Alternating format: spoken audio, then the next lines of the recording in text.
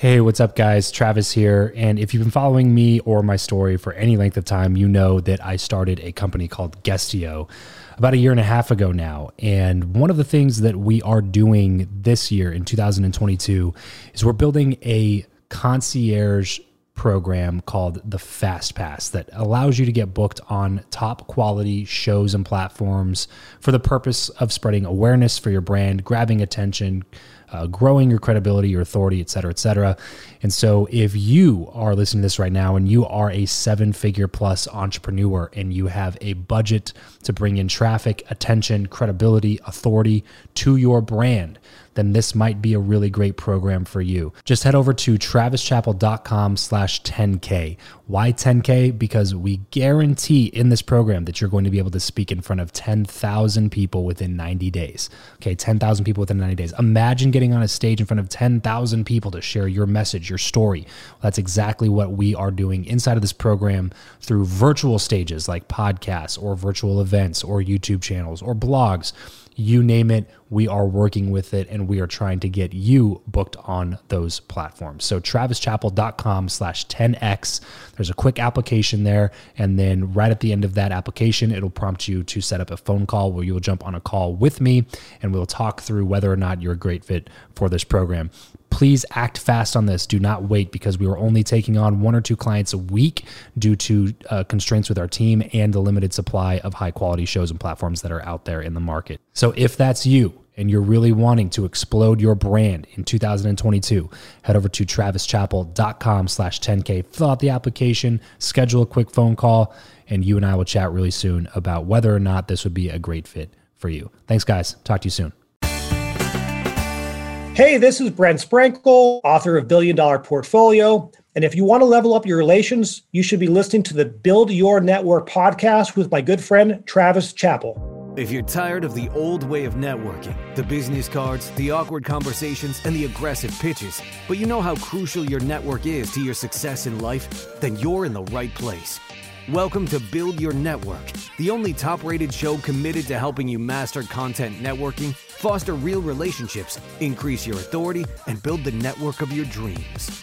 Listen in on conversations with world-class entrepreneurs, authors, thought leaders, and more as we deconstruct their best strategies for your success. So get ready to burn your business cards, ditch the name tag, and discover the new way to network with your host, Travis Chappell. Hey, what's going on, everybody? Welcome back to another episode of Build Your Network. Today, I'm sitting down with Brent Sprinkle. Brent has worked as a commercial real estate broker and investor in Los Angeles for 2 of the nation's top firms, Berkadia and Sperry Van Ness, specializing in apartment sales. He brings more than 20 years of experience and expertise in assessing his clients' real estate portfolios, helping them achieve their objectives of exchange, expansion, consolidation, and disposition. Brent has been one of Berkadia's top 10 brokers for the last 6 years, with more than 350 apartment buildings sold. Guys, let me make sure you understand that clarification point. Not 350 units, 350 apartment buildings sold. And his sales of commercial properties have exceeded $1.2 billion. He lives in Manhattan Beach, California with his wife and 4 children. Guys, it's going to be such a fun conversation with Brent. But first, really quickly, if you yourself are a 7 or 8-figure entrepreneur and you know that a podcast would be amazing for your personal brand and for your connections, your network, your knowledge base, everything, but you just don't know exactly how to get started, then let us do all of the hard work for you. You can head over to travischappell.com/coaching. There's a quick application there. And we work with select entrepreneurs who are doing big business in their business currently. And we help you install a podcast alongside your business. And we'd be happy to have a conversation with you to see if you might be a good fit for that. So travischappell.com/coaching, fill out that quick application. We'll jump on a call, see if it might be a good fit for you. Brent, what's up, man? Thank you so much for taking the time to join me on the show. Thanks for having me on, Travis. Excited to be here. Happy to have you on. Want to build some context here. Hit rewind and talk about how you got to where you are now. So set the scene for us, Brent. Talk to me about 12-year-old Brent Sprinkle. Where were you? What was life like for you? What were your parents doing? All that good stuff. 12-year-old Brent Sprinkle was living in suburbs of Philadelphia, probably, I don't know, playing with Legos or something that 12-year-olds do. Not very exciting. Went to college to get an engineering degree, got an engineering job, in Los Angeles right out of college. It turns out, Travis, I was not a good engineer. I worked my way out of that business about 3 years into it. And sitting around wondering what I could do with my life, a friend of mine had bought a couple of apartment buildings and was just basically sitting back on the couch, watching TV, collecting rents, and living a good life. And I thought, this is a pretty good deal. And he said, well, yeah, but you need to have some money to buy these. So you should become a broker. You'll learn how to do it, and maybe you'll make some money, and then you can start doing your own investing. So that was what I did, and got a job as a real estate broker. To just so people understand, the requirements to become a real estate broker, whether it's residential or commercial, is as follows. Can you get a real estate license? Do you have a car? Are you willing to work for free in hopes you can put a deal together? So I answered yes to all three of them. And I said, okay, here's a desk, bring a computer in, and here's a telephone, and make a ton of phone calls. And 20 some years later, I'm still here kind of doing the same thing somewhat. So that's kind of the evolution of how I got here in the last 30 years of my life, I guess you could say. So not sure if that completely answered that question. Of course, there were a few little things here and there that happened in between, but that's an easy, fairly straightforward summary. Why engineering? Was that something that you wanted to do? Was it something your parents wanted you to do? Great question. No, my mom wanted me to be, like all moms, a doctor or an attorney. Don't ask me why. I think when I was a kid, I liked cars. So when I was 16 years old, I liked cars. I liked, trying to work on hot rod Chevys and stuff like that, and tried rebuilding an engine and things like that and fixing cars. And I was just kind of interested in how things went together and how they designed things. So I thought I was going to get a job, designing cars or something like that. So I went to school for mechanical engineering. And while I was in school, I realized that it wasn't quite as exciting as I thought it was going to be, but I'm not one to quit something that I got started on. So I said, you know what, I'm just going to suck it up and make it through this 4.5 years of engineering school. And I can always go to grad school later and do something else. So in my mind, I was going to go get an MBA and go work on Wall Street or something, but that didn't work out. And, headed towards becoming an apartment building broker in Los Angeles. So, yeah, well, it seems like, you said you ended up getting a job in doing that though, right? You did that for like 3 years in your early 20s after college. Yeah. So right when I got out of school, I got a job with Hughes designing satellites out here in El Segundo. So I went straight from college. Was that decision based on kind of the same earlier mentality of, hey, I don't quit things, so let's see how this thing plays out? Or was it kind of like, man, what else am I going to do? Am I going to go get like an entry-level job working $30K a year for some other thing that is even less interesting than this? Like, I'm kind of pigeonholed into doing this thing now. Well, I fortunately had a bunch of job offers when I was in college, and it was like, okay, go work for some company in upstate New York, go work for some company in the middle of nowhere in Pennsylvania, go work for some little rinky-dink company somewhere also in Ohio in the middle of where I didn't want to live, or a job a mile away from the ocean in Los Angeles. I was like, you know what? I think I'm going to go try that and see how it goes, because I can always get another job. But if I'm stuck in upstate New York or the middle of nowhere in Pennsylvania, probably not going to be a lot of job opportunities, right? And I came out here for an interview in like early December and get off the airplane at 70 degrees and sunny. And I'm like, this isn't bad. Yeah, not too shabby. I can deal with this, right? I don't know how the job's going to be, but it's a job, and I can't expect any jobs to be amazing, but I got to start somewhere. So, took the job, and, that lasted 3 years, but I still stayed out here. So do I have regrets on that? No, I took a chance, and like anything, if you don't take chances, you're never going to get any worse. So true. That was one of the big chances I took in my life. Was there a big turning point in the job that made you be like, I am done? Or was it just kind of slowly eroding at your soul for 3 years? Oh, well, like I said, I was not a good engineer. So my first year and a half, I worked. Basically, I thought it was going to be an exciting job, working on satellites. Sounds like it could be fairly exciting, but they basically had me figuring out how to get a cable from one side of the satellite to the other. It was not very much fun. Yeah. And I did that for a year and a half. It was completely boring. And I said, I'm going to try and get another job at the same company. So I took a job working on a satellite that was going to be used in the defense industry. And anytime you take a job that's going to be in the defense industry, you have to get a government clearance, which means that, They check you out to do background check, make sure you're not a terrorist or part of some crazy organization, and they let you work in a project. Well, it turns out that my mother married a guy from Ireland, an Irish citizen. So because my mother was married to an Irish citizen, I couldn't get a clearance for the project I was working on. I don't know why. So they laid me off. So here I am, 26 years old. I get laid off because my dad is not a U.S. citizen. And I'm like, now what can I do? Yeah. So that's just kind of the crazy, strange circumstances that led me to be where I am now. If that didn't happen, who knows? Maybe I'd still be an engineer now, bored out of my mind. And, at least I'd have a steady paycheck. But, who knows, right? It's hard to say. But these things happen. And at the time, I tell people this, change never feels good. When something happens, especially if you lose a job, girlfriend, boyfriend breaks up with you, something happens and you feel like this is not fair, I'm a victim. 2/3 of the time, people are better off in the long run. It forces them to make decisions and make changes that they should have made prior. So in my situation, I was 26 years old, didn't have any debt. I could get by for a little while with a job that didn't have a salary. And it forced me to become successful because I had no one helping me pay bills. My parents weren't, cutting me rent checks. So I had to live lean and mean for about a period of 12 months, 18 months, I think, before the commission started coming in. It's a very tough time in my life. Very, very, very, very tough time. But after about 16, 18 months, started putting deals together, money started coming in, and it's been a good run since. Is it always easy? No. This is one of the most difficult competitive businesses that there is anywhere because there's no barrier to entry. Like I mentioned, all you need is a car. Yes.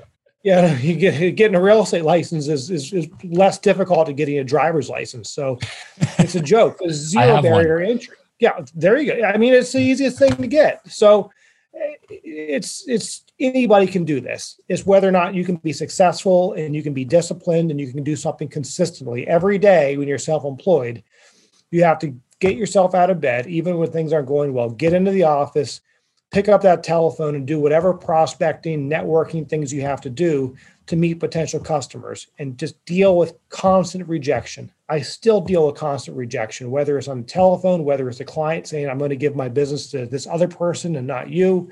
You're constantly getting that and you just have to deal with it. It's something that never goes away. But if you're not losing deals, that also means you're not winning deals. So the two go hand in hand. It takes a lot of no's to get to a yes. And we have to remember that. I tell people, well, 3 bad things happen to you today. That means 1 good thing's about to happen to you. And if that happens, if we have 3 bad things in business, 3 no's and 1 yes, we're doing really well. It's like a batting average, right? Yeah, right. The law of averages will always come into play. You got it. You got it.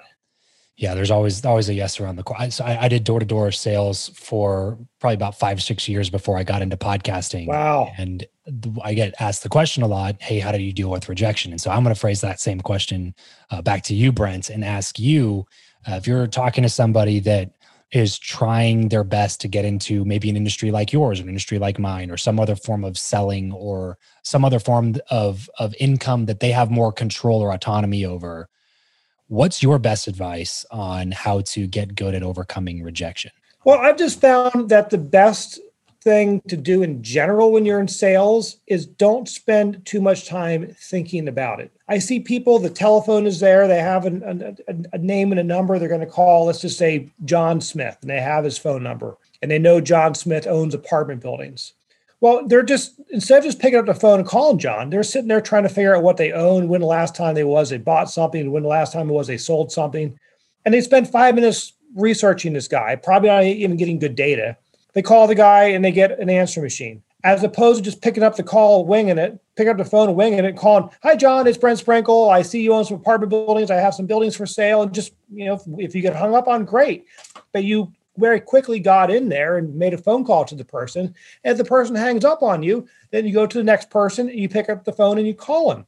If you spend too much time thinking, oh my God, this guy hung up on me, this guy was a jerk, I'm never going to be able to be successful, then you're going to overthink it.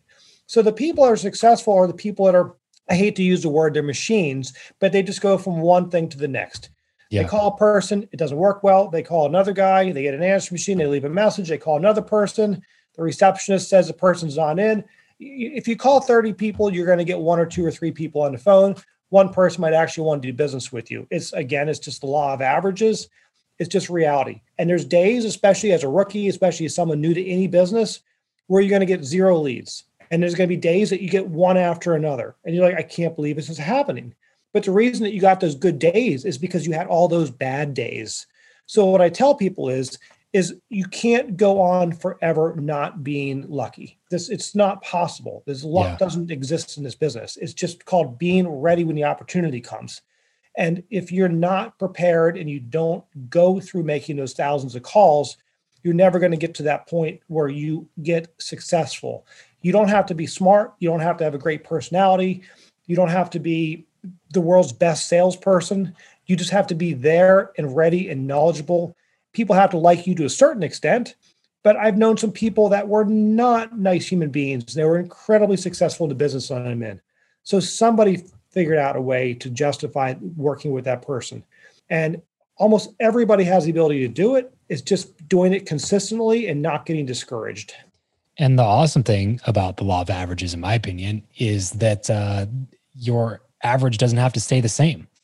You know, when you do thousands of those calls, for me, when I knocked on thousands of those doors, all of a sudden your average starts going a little bit in the right direction. You know what I mean? It doesn't take you as many calls to get a yes as it used to take you, right? You're getting better in the process. It gets a little bit more encouraging when you're able to do business and a little bit less discouraging when you're not able to do business because you know that something else is coming around the corner. You get better. Yeah, I mean, it's always going to be there. You just have to work really hard for it. When I was younger, there was a guy that I worked with named Larry.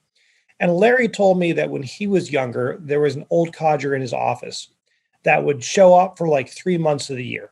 He'd come in, he'd put some huge real estate deal together, and then he'd leave. 6 months later, he'd come back in, work really hard for 2 months, put some other huge deal together, and then leave.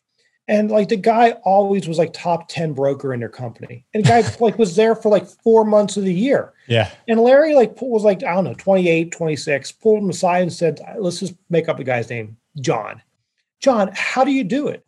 And John looked at Larry and said, I work really hard to find an easy deal. Larry's like, what do you mean? He's like, I come in, I pound a phone. I'm just looking for like one deal, one person who has a big building they want to sell. They'll pay me big commission. They don't want some ridiculous price. I find a buyer. I put a deal together. That's it. I work really, really hard to find that one deal, the one easy deal. He's like, well, you work really hard to find all these little deals. They're a nightmare and you can't get them sold.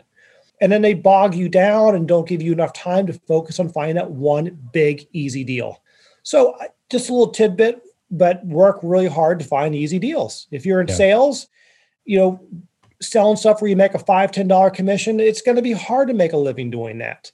So you got to work in an industry where the upside is massive, where it might not be easy to put deals together, but if you do put deals together, they're going to pay out huge.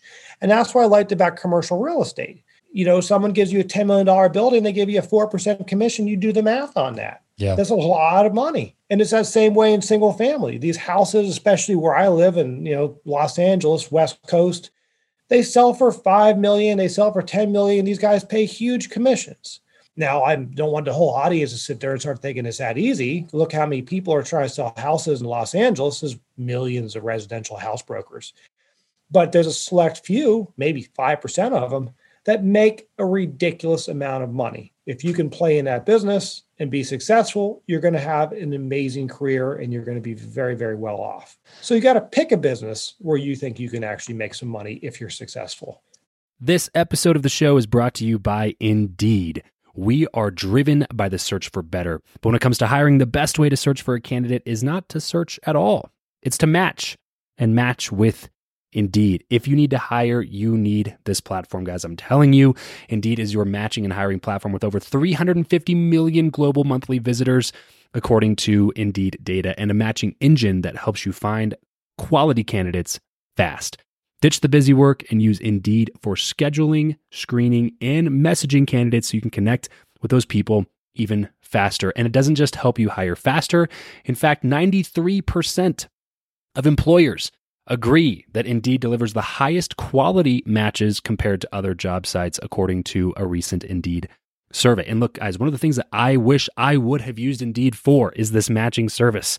You can search and search and search and search and search all day long, but to actually be presented with quality candidates, like hiring a recruiter for you that's presenting people that has actually done the work to vet them and bring quality people in front of you, that work by itself is the fact that it's done by a software instead of like a team of high quality recruiters is pretty insane. So they leverage over 140 million qualifications and preferences every single day, which is why Indeed's matching engine is the best one that you can use. It's constantly learning from your own preferences. So the more you use it, the better it gets at doing the job for you. Join more than 3.5 million businesses worldwide that use Indeed to hire talent fast. And listeners of this show will get a $75 sponsored job credit to get your jobs more visibility over at Indeed.com/Travis. Just go to Indeed.com/Travis right now and support this show by saying you heard about Indeed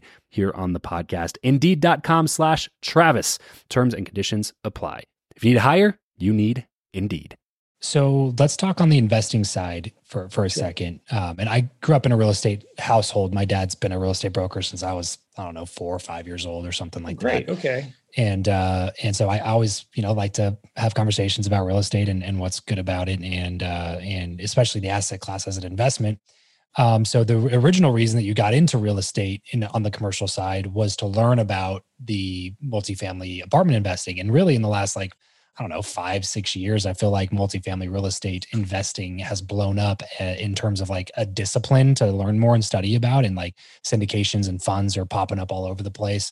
What's your advice when it comes to real estate investing? If somebody's like a total newbie listening to this, they have a little bit of extra cash, they want to park it somewhere, get it out of their bank account, because Lord knows dollar is not going to be worth anything in the next few years here. So if you want to park, that is the news right now, right? Yeah. So what's your kind of overarching advice there? Well, I did write a book about that, billion-dollar portfolio. And it's about these people that started with nothing and now have these massive real estate portfolios. So that's the first thing is, you read up about people that have done that and how they got started. Yeah. So first thing is billion-dollar portfolio. If you're listening to this right now, go pick up a copy. If real estate investing's in your horizon, if that's something you're interested in, which if you're listening to the show, it 100% should be, then go pick up a copy of Brent's book right now while you're thinking about it, and thank me later, because there's not many people that have as much experience in this industry as Brent. So take his advice and go buy the book, which probably is investment point number one, right? Is first of all, invest in yourself before you take your money and go invest in other things. But anyway, go ahead. You need to have a general understanding of how this business works. I mean, buying commercial real estate is unlike other investing because the returns are not huge. People think they're going to go buy an apartment building and get a 90% loan and they're going to have an 8% cash flow. That's just fantasy. You're probably putting down 35, 40, 45% as a down payment. It's a very cash heavy industry, and that's a huge barrier to entry for most people that are new to the business. So I always suggest you start small. Buy a rental condo. Just buy a condo somewhere with the idea you're going to rent it out. Just make sure the numbers work. And, between the mortgage and the HOA and the property taxes, there's a little bit of money left at the end of the day to put in your bank account. You could start doing that. But you have to have some plan. How are you going to be able to increase rent? How are you going to grow the business? If you don't have the money to go buy something on your own, maybe go in with some friends. You're going to hear just by talking to people that, someone's buying a small apartment building and they're taking investors in, maybe throw some money in on that, but then really find out whoever is buying the property, we typically call that the sponsor, find out what their business plan is. What are they going to do? How are they going to raise the rents, et cetera, et cetera? How are they going to make this a really good investment? And at a certain point, you'll start doing your own deals, and you start small and you work your way up. You don't have to buy a huge, shopping center in a location.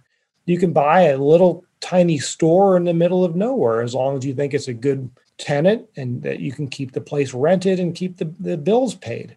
So that's really what you have to do. You have to start small, don't reach too much, and work your way up. It's just one deal at a time. And my entire, that book I wrote about is just simply about how these people started with one deal at a time and now have these billion-dollar portfolios.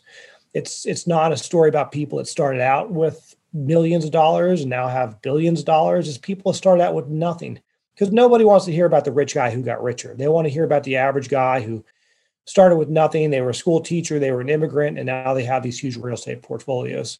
But the stories are all there, how they all did it. What types of cautionary advice would you give to people about investing in real estate, especially right now in the state of the market?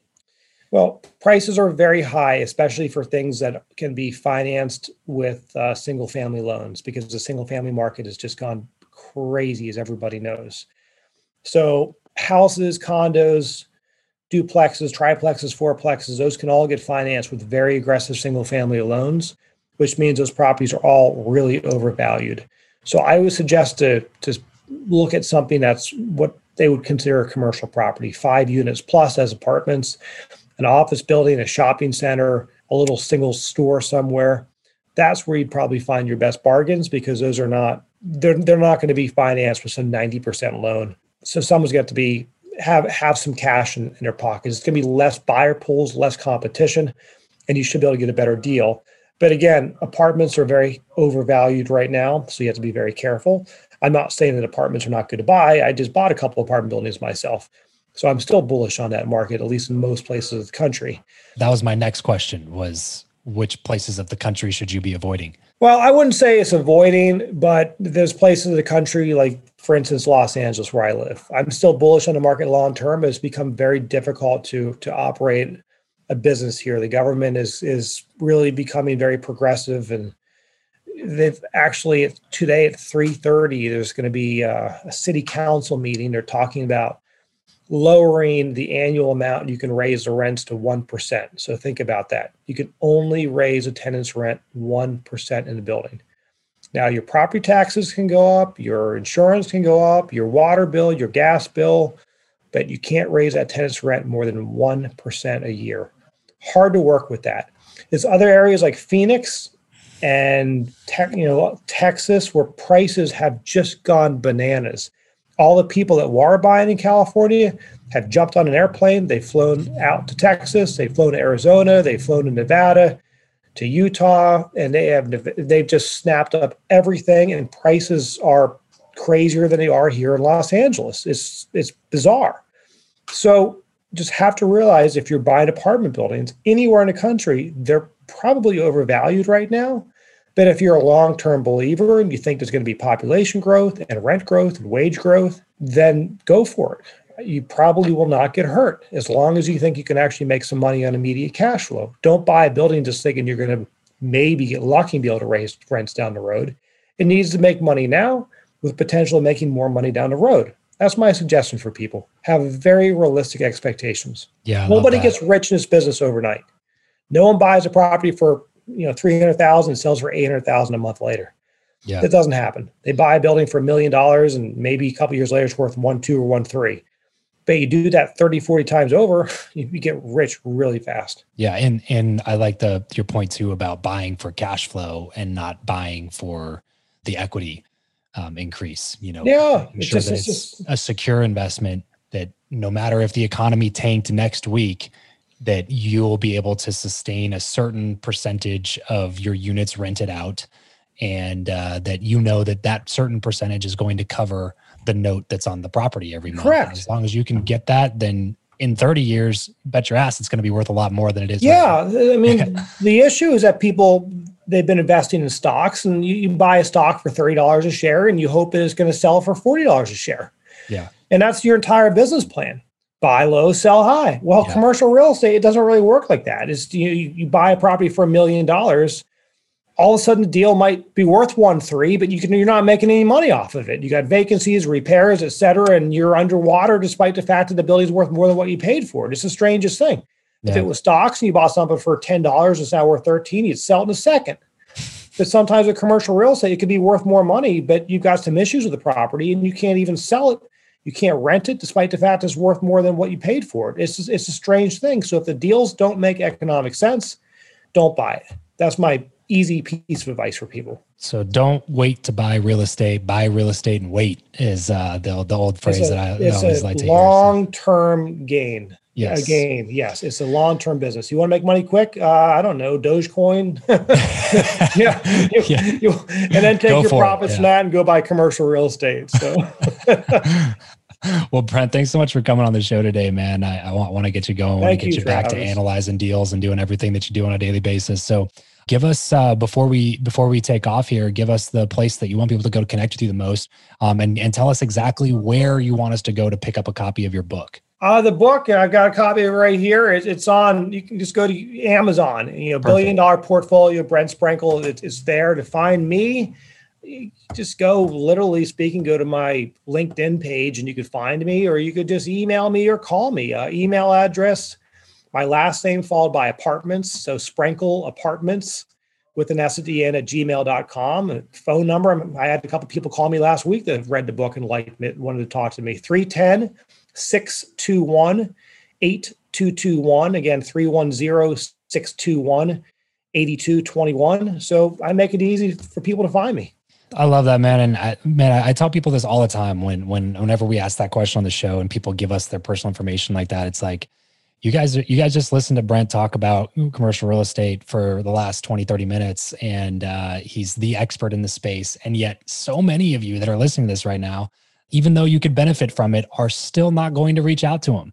Don't be that person. Reach out, say what's up, make the phone call, shoot the email out. You never know what can happen. These people are giving you the way to access them directly. Take advantage of it, guys. That's why we have the podcast. That's why you're a listener. So take Brent up on his offer, shoot him an email, shoot him a text, let him know that this episode impacted you in that way, and go pick up a copy of his book over on Amazon, $1 Billion Portfolio. Brent, thanks so much for taking the time to come on the show. Thank you. I appreciate it. This was fun. That's it for this episode. If you want to connect with Travis and other like-minded people who also listen to the show, then you're going to want to head over to travischappell.com/group to join his free Facebook group, Podcast to Profit. Travis will see you there. And remember to leave every relationship better than you found it.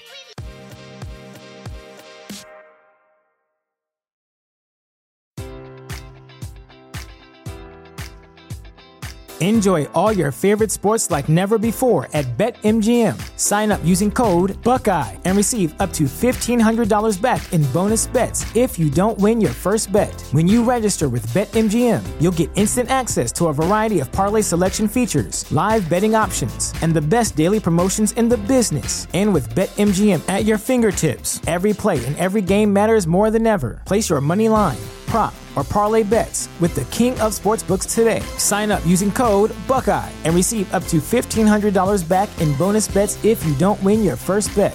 BetMGM and GameSense remind you to play responsibly. 21 plus and present in Ohio, subject to eligibility requirements. Rewards are non-withdrawable bonus bets that expire in 7 days. Gambling problem? Call 1-800-GAMBLER. In partnership with MGM Northfield Park.